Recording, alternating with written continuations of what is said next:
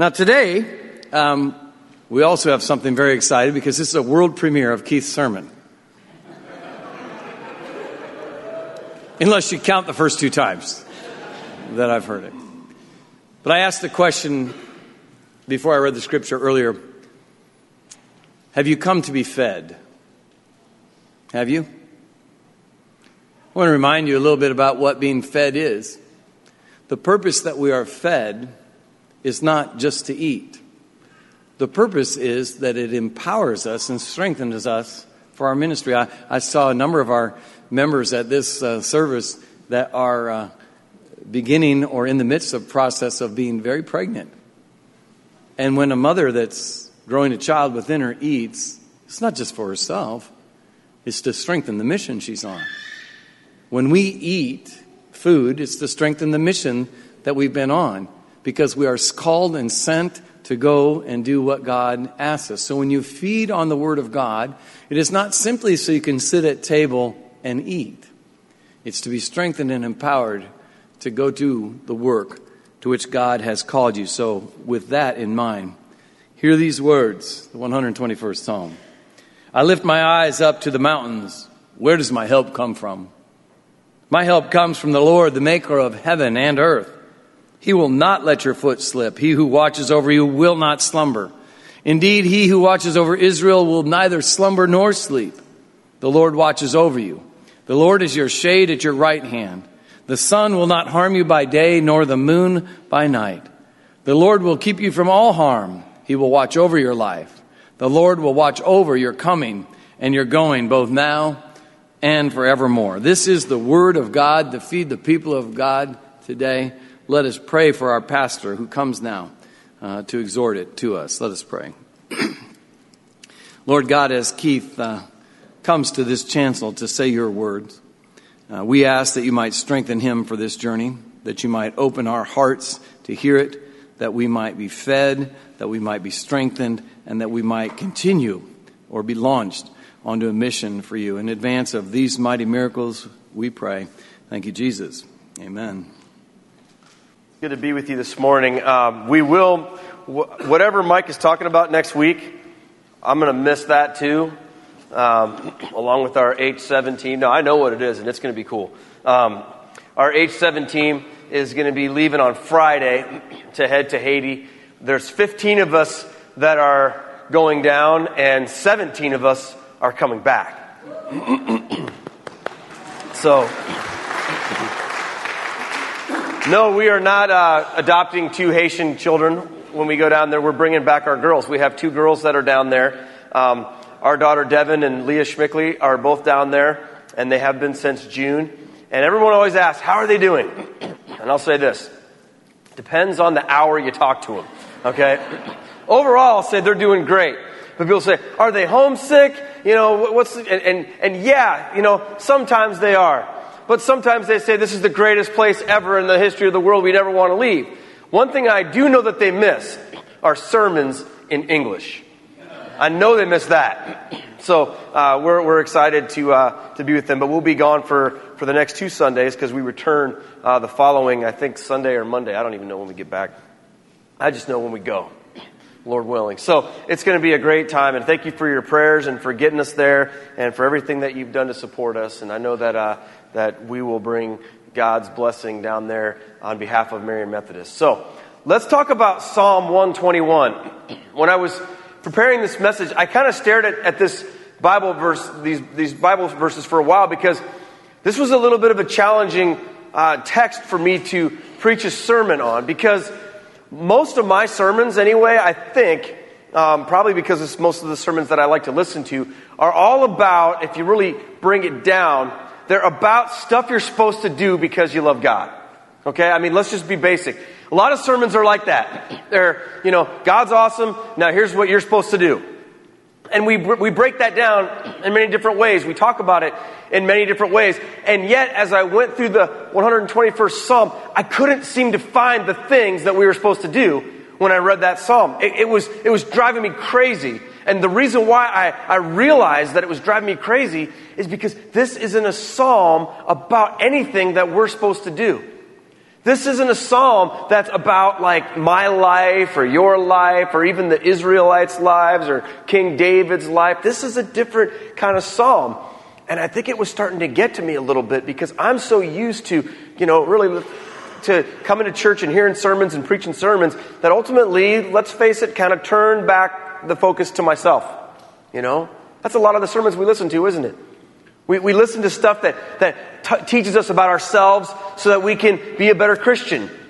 And I think that's kind of the American way to approach Christianity, and I think that that's okay sometimes, but I think there are some pitfalls that go along with that type of faith experience that always brings it back to you. And here are some of the things that I was wrestling with on my own, pitfalls I've fallen into, and maybe some pitfalls that you fall into as well when most of what we learn about in the Bible or preach about or whatever comes back to stuff we're supposed to do because we love Jesus. And the first one is this. One common pitfall is believing that God is simply watching us and not active in our lives. Do you ever believe that? Do you ever believe and feel like that in your faith? That God's way up there and you're way down here and He's just kind of watching your life and just kind of checking things out and seeing what's going on, but you don't really experience this active presence of God in your everyday life. I think a lot of people, if they're honest, will say that that's kind of their experience sometimes when it comes to their faith in God. And it's easy to believe that if you're always looking just around your own life and at yourself. The second pitfall that we can fall into is this: believing that God's love for us is dependent on what we do. When I hear a lot of sermons that talk about stuff I'm supposed to do for God or because I love God, then inherently, maybe subconsciously, even though I know better in my mind, I find myself believing that God's going to love me more or less depending on how well I behave, right? If I do the things I'm supposed to do, then God's going to look at me and He's going to give me a big thumbs up, right? He's going to love me a whole lot. But if I do things that disappoint God, that are disobedient to God, then His love for me is going to sort of fade away and diminish a little bit. And that's a danger that we fall into when we focus too much on ourselves. The third thing, and I know I fall into this one, maybe you do too, is this: relying on ourselves to provide for and protect us, right? I'm just kind of built that way. I see something that has to get done, and I believe that, okay, I got to go do that. Pastor Mike and I share that in common. When there's stuff going on, I think this church is a good example of a church like that. When there are things that we see in the community and need to be filled, or something that has to get done, we tend to just believe that it's up to us. So we jump in and we give. We jump in and we serve. We jump in and we go because we have this belief somewhere that we're more important maybe than we really are. And that the whole kingdom of heaven is dependent on us doing what we're supposed to do, and at the very least, taking care of ourselves, right? We believe that old adage that, the Lord helps those who help themselves. That's not really anywhere in the Bible, but we've sort of adopted that as an honorary Bible verse, right? So we can rely too much on ourselves. This is a big one. Number 4, pitfall we fall into. Convincing ourselves that God owes us because we're good. You ever do that? You ever work hard, sacrifice, give, serve? You're Methodist, so we sign up for stuff, right? We already had clipboards flying around the service, right? That's our nature. We do stuff. Right? We come to church. We're faithful to what God's called us to do. And if we're honest, there's a part of us probably somewhere that believes that because we do these things, that, God should answer our prayers a little bit more than somebody who didn't sign the clipboard, right? Or didn't teach Sunday school, or didn't send somebody to camp, or whatever it is that we do that we think everybody else should be doing. Let's face it, that can kind of happen, can't it? We can believe that God owes us a little bit more. I used to have a friend who would tell me all the time, Pastor Keith, you got to say a prayer for me, right? Why can't you say a prayer for you? Well, he'll listen more to you than to me because I'm bad and you're good, right? Yeah, okay. The truth is this: God doesn't owe us anything beyond what He's already given us, right? He's given us so much. I could preach about that for hours and hours, but this is a short sermon today. I knew the laughter was coming, all right? If you're a visitor, I'm known as the not just the short preacher, but the short preacher, right? Right? Pastor Mike's going, wrong. Yeah. Anyway, but this is the worst one. The worst pitfall I think we can fall into when most of our theology and focus of our faith is kind of turned back on ourselves is this.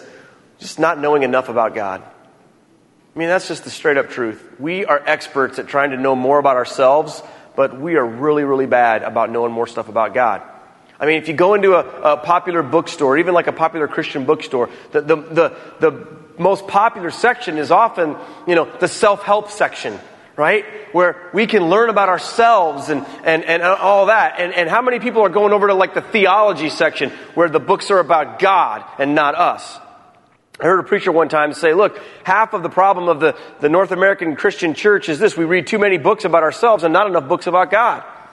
When's the last time you actually bought a book that was just about God? Not about how you could be a better this or a better that or a happier this or a more effective that or a more efficient this or a skinnier that or whatever or a richer this or richer that, but just a book that was about God, right? Not bestsellers typically, because we are addicted to learning about us. And that's one of the pitfalls we fall into when we go down that road. And that's why I struggle, because these are my pitfalls too. That's why I struggle with Psalm 121, because this isn't a psalm about any of those things, is it? This isn't a psalm about what I'm supposed to do. Well, there's one thing. This isn't a song or a psalm about any stuff that like I can take home today and incorporate into my life. This is a psalm about not what I do or what you do, but about what God does. And perhaps that's why it's so important. It's a psalm about what God does. All that we're told to do in the first verse is this: I lift up my eyes to the mountains.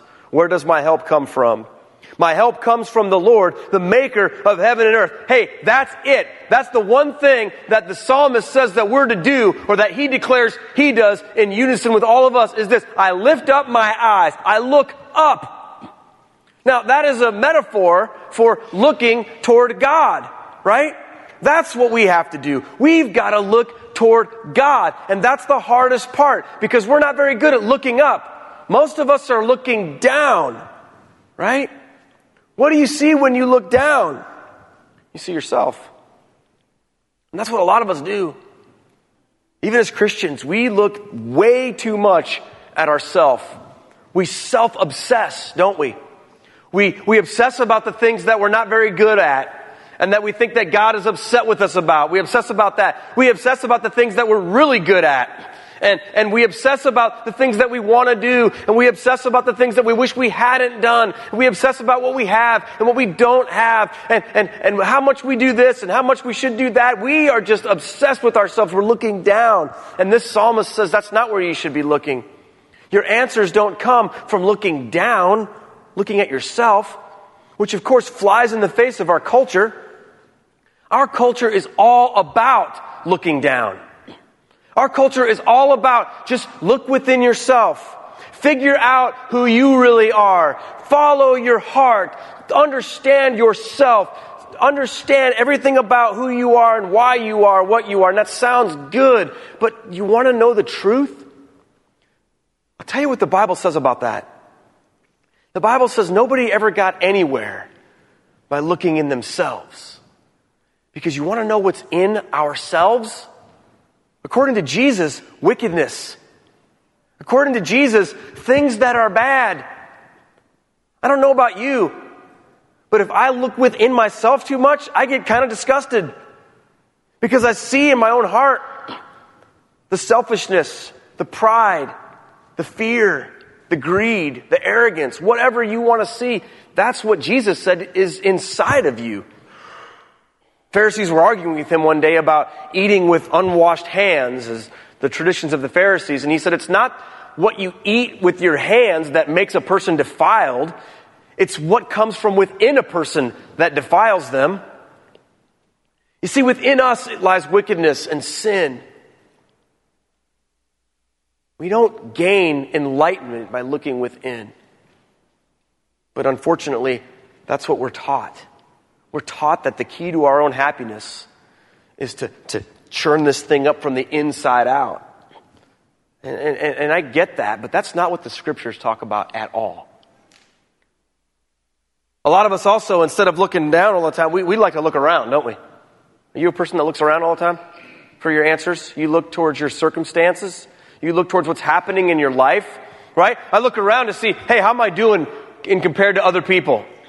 How are the things of my life? How's my house? How's my yard? How's my bank account? How's my portfolio? How's my career going? How are my relationships? How are my kids doing? Are they as good as other people's kids? How are this? How are that? We look around a lot to try to find our answers, don't we? Well, what do other people think? You know, I'm gonna look around to see how I'm doing. You know, we'll post a little thing on Facebook or whatever, and then we always make sure, hey, are people liking this? Are people digging this? Are they sharing it? Are they retweeting it? We'll find tricks to make them share stuff. We'll find tricks to make them do this because it makes us look around. We say, hey, I'm validated now, right? Nobody found their answers by looking around. The psalmist says this, I look up to get my answers. And why? Because who do I see when I look up? I see God. And God is the maker of heaven and earth. He's the maker of heaven and earth. This is his credentials so that you have the ability to look up. He made everything. Now, if you want to know about anything, right, talk to the person who made it. If I wanted to know about this drum set, and why it's the shape that it is, and why it's the size that it is, and made out of the type of wood that it's made out of, and set up the way that it's made out of, I can't ask this drum set. It's not going to tell me anything. I have to go find the person that designed that. I have to go find the engineer who figured out the way to bend the wood to make the tones sound the right way. I have to find the person whose idea it was in the first place. And according to this psalm, the person whose idea the entire universe was, and the earth and everything in it, including you, is God. That's to whom you are looking when you look up. If you want to know the expert about anything in this universe, you should look to God, because it all begins and ends with him. There is no one more authoritative about anything than the one who thought it up, and existence was God's idea. The universe is God's design and fulfills God's purpose. And God has total control and authority of his creation. Now, I know this messes with some of us right now, doesn't it? Because we think about God, and then we think about our world, and man, we watch the news and we go, there's some messed up stuff in this world, isn't there? So how can God be worthy of glory when this world and universe is filled with so much evil? Right? You ever think like that? I mean, it's one of the classic arguments against the existence of God. It's called the problem of evil. And the problem of evil goes like this. If God is all-knowing, all good, and all-powerful, then God would know about all the evil in the world, he would have the ability to stop it, and he would. Right? Because he's all-knowing, all good, and all-powerful. But because there is evil in the world, therefore, God does not exist, right? God does not exist. Now, that's a very popular argument especially with the new atheists of our culture today that are always telling us that, well, you know, this world is a disaster, and if God were real, he would fix it all. So therefore, he's not. So you might think, why should I look toward this God who made heaven and earth when this earth is such a mess? Well, let me talk to you about this argument for a moment. And I know this will resonate with some of you. I had somebody accuse me of spying on their conversations with their husband this week. We were talking about that. How did you know? Right? I don't really do that, but sometimes things just happen that way. Now, here's the thing. If you look at this argument and you consider it, it really self-destructs, because this argument only works if there is a God in the first place. You see, it's based on the idea, this argument, that there's a moral code that exists that defines what is good and what is evil. And then what we do is we judge God according to this moral code and say God does not live up to our own understanding of what good and evil are. Right? Now, here's where this falls apart. How does anybody without the belief in God know what good and evil is in the first place?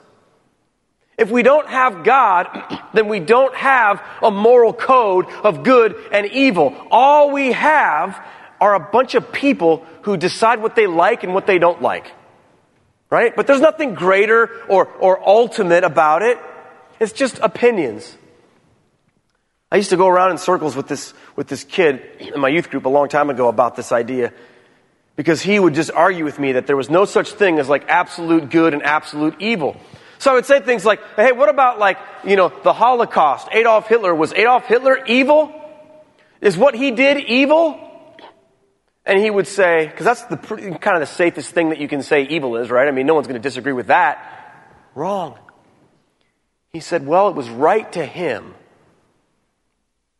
And I'm like, what do you mean it was right to him? Well, he thought it was right, so therefore it was right to him.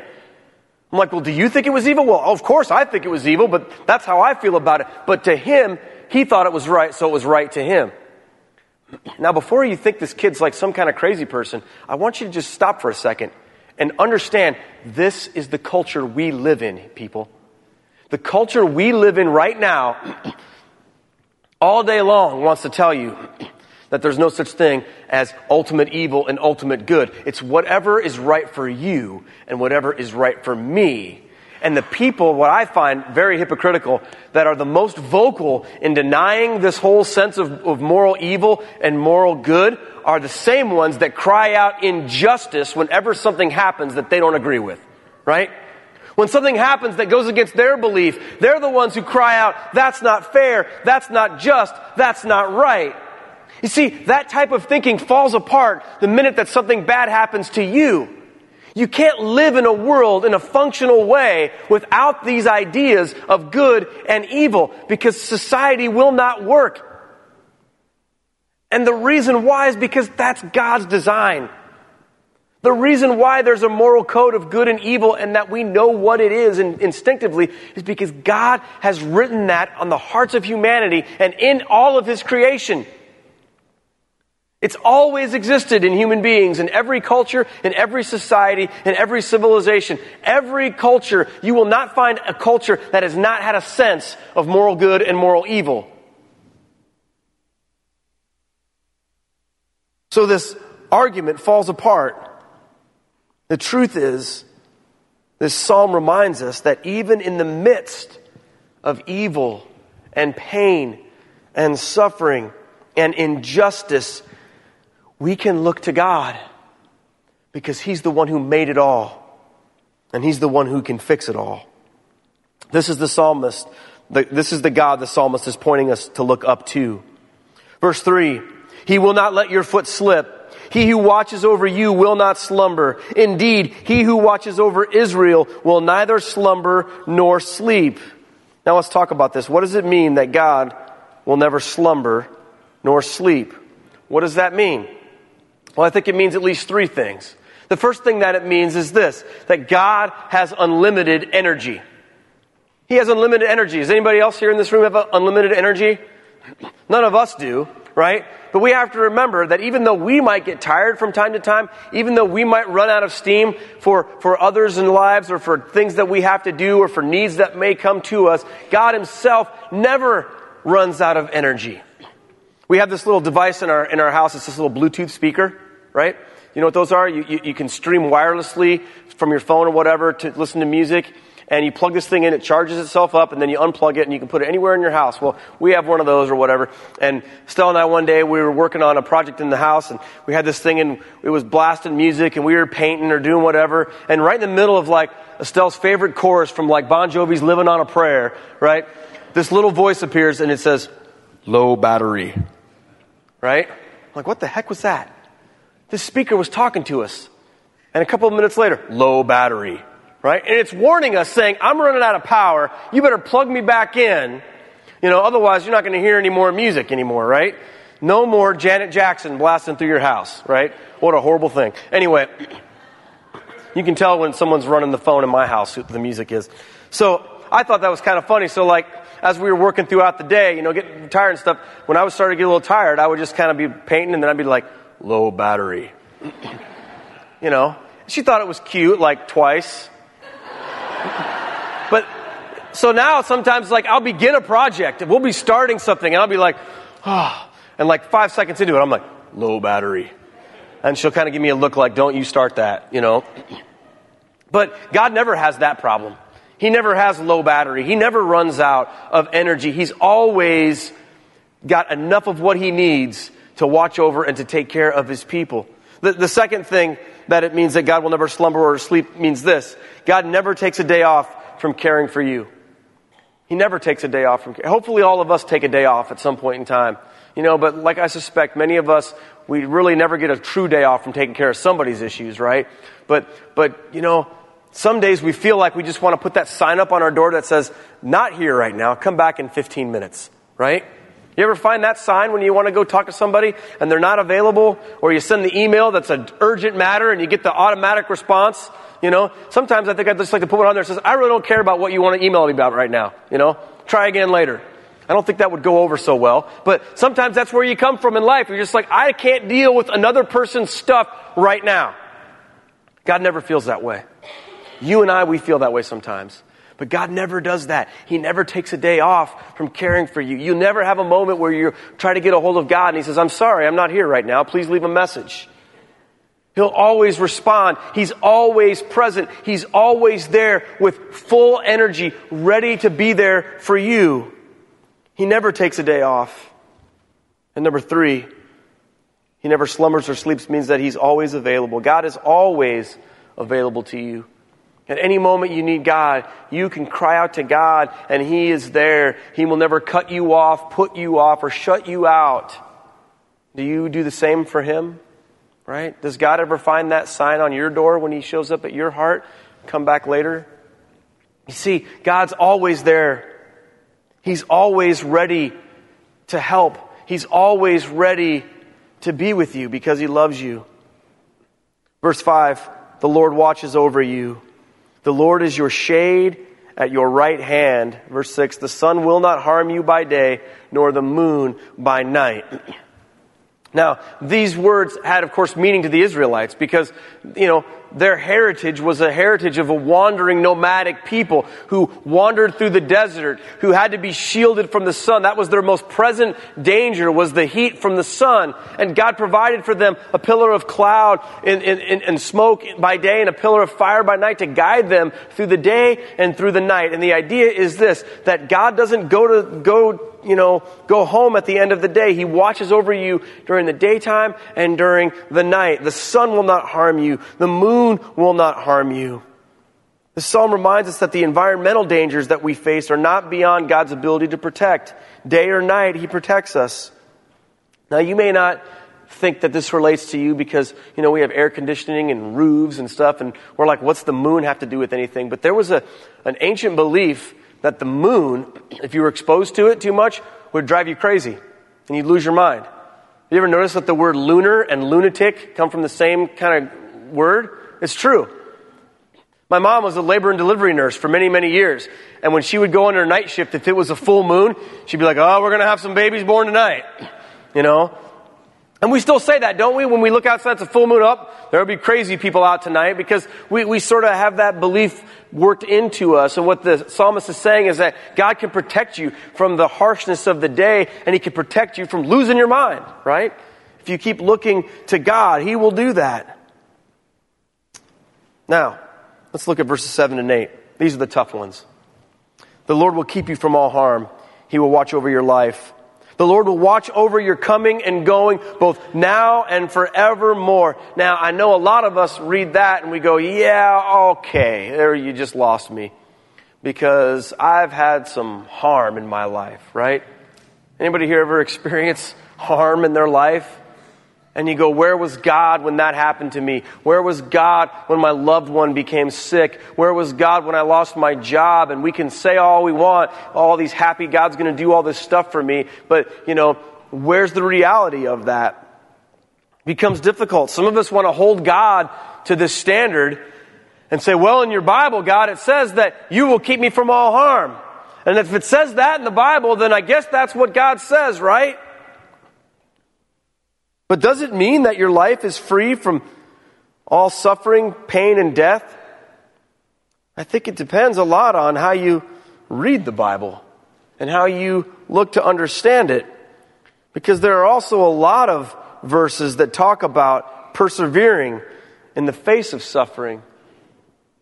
Not losing your faith, but overcoming the evil of the world.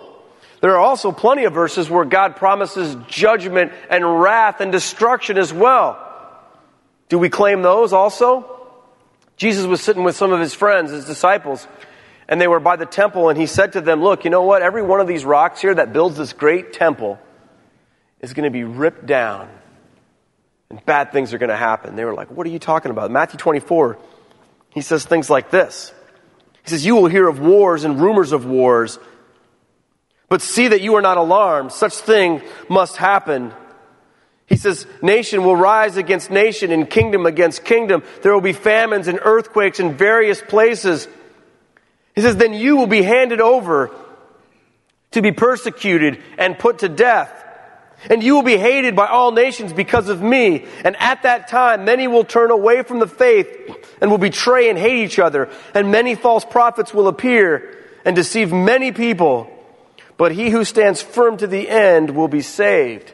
Now, I don't know about you. That's kind of scary, isn't it? You might say, wow, well, is that talking about like some like apocalyptic scenario in like 1,000,000 years or whatever? No, Jesus was talking to his friends about what was going to happen to them. Because in AD 70, just not too long after these events, the Roman emperor sent his commander Titus with his armies into the city of Jerusalem, and they destroyed and burned the entire city. They knocked the temple down, they ransacked the place, and they killed over 1,000,000 people in Jerusalem. So yeah, that happened too. So what do you do with that? See, the answer is this. You've got to look at the context. You've got to look at the context. Who was the original intended audience? And what were they going through? It's an important fact to consider. It's not good enough just to say, well, it's in the Bible, therefore it applies to me here in 2016 in Marion, Iowa for the rest of my life. The Bible says lots of things. Some of the things you would not put on a coffee cup or cross-stitch on a pillow. Some of the things you wouldn't want me to talk about when your little kids were still here. Right? So what is the context of this psalm? Simon kind of shared with us a little bit about what it was. But I want to talk to you about it because I think it's important for us to understand. This is a psalm that was a worship liturgy sung by the pilgrims as they went to Jerusalem to worship the living God. This is a song about hope and protection in life's journey and on a literal journey to go where God has called you to go. Now listen to that. If you want to be on this journey, you need to understand God's inviting you onto this journey, but you got to go where He's called you to go. And if you go where God's called you to go, then you have the promise of God's protection and the promise that the maker of heaven and earth will watch over you. It doesn't mean that you will be free from any kind of suffering or pain. It doesn't mean that everything's going to go the way that you want it to go. But it means that the maker of heaven and earth is the one leading you and going with you. And you can trust Him. This was a song of hope and a declaration of praise to God, not a circumstantial promise that everything was always going to be great in your life. Remember, you're not supposed to judge that by looking down or looking around. You judge that by looking up. And if you're on God's path, if you're on God's journey, then whatever that journey might be, as difficult as it might be, if you're going through it, He's watching you. He's watching over you. And there will be nothing that happens beyond His control. So I invite you today to consider that. I invite you to ask that question of yourself, where am I going in my life? Is my path one of God's journey with God's people to worship God? Or am I off left field someplace, focused so much doing this and doing this that I don't know where to go? It's never too late for you to get on God's path. It's never too late for you to make this psalm your psalm. And it starts by looking up. Let's pray. Lord Jesus, forgive us for our obsession with self and constantly looking within ourselves or at ourselves, Lord, and help us instead to be people, Lord, who look to you.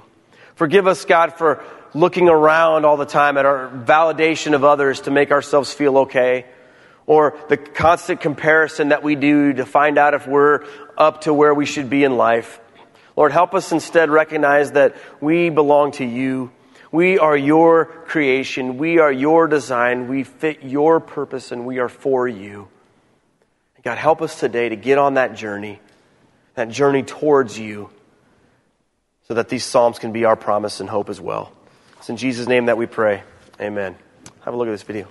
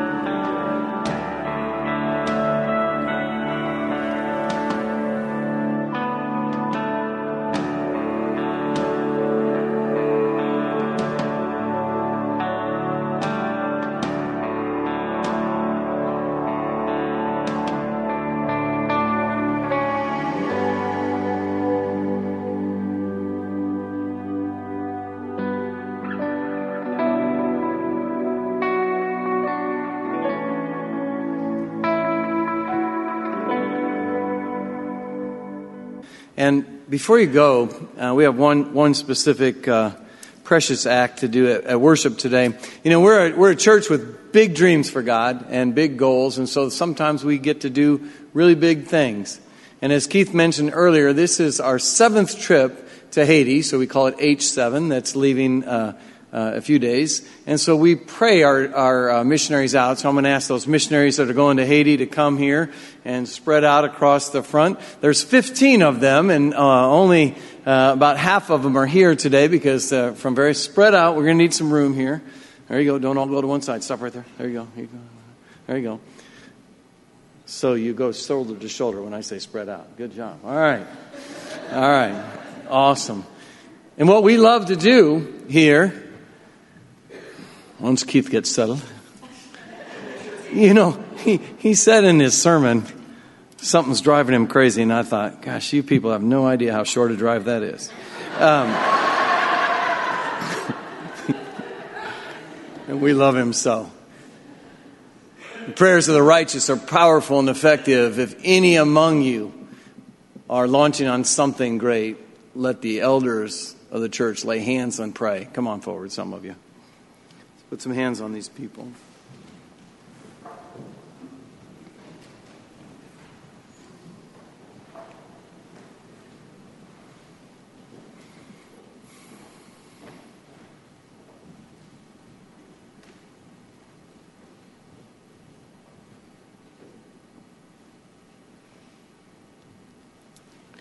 Lord God, as these, along with the others that number to 15, leave to Las Cahabas, Haiti from here, we give you praise and thanks that first, we're a church and a community that has ability to send missionaries.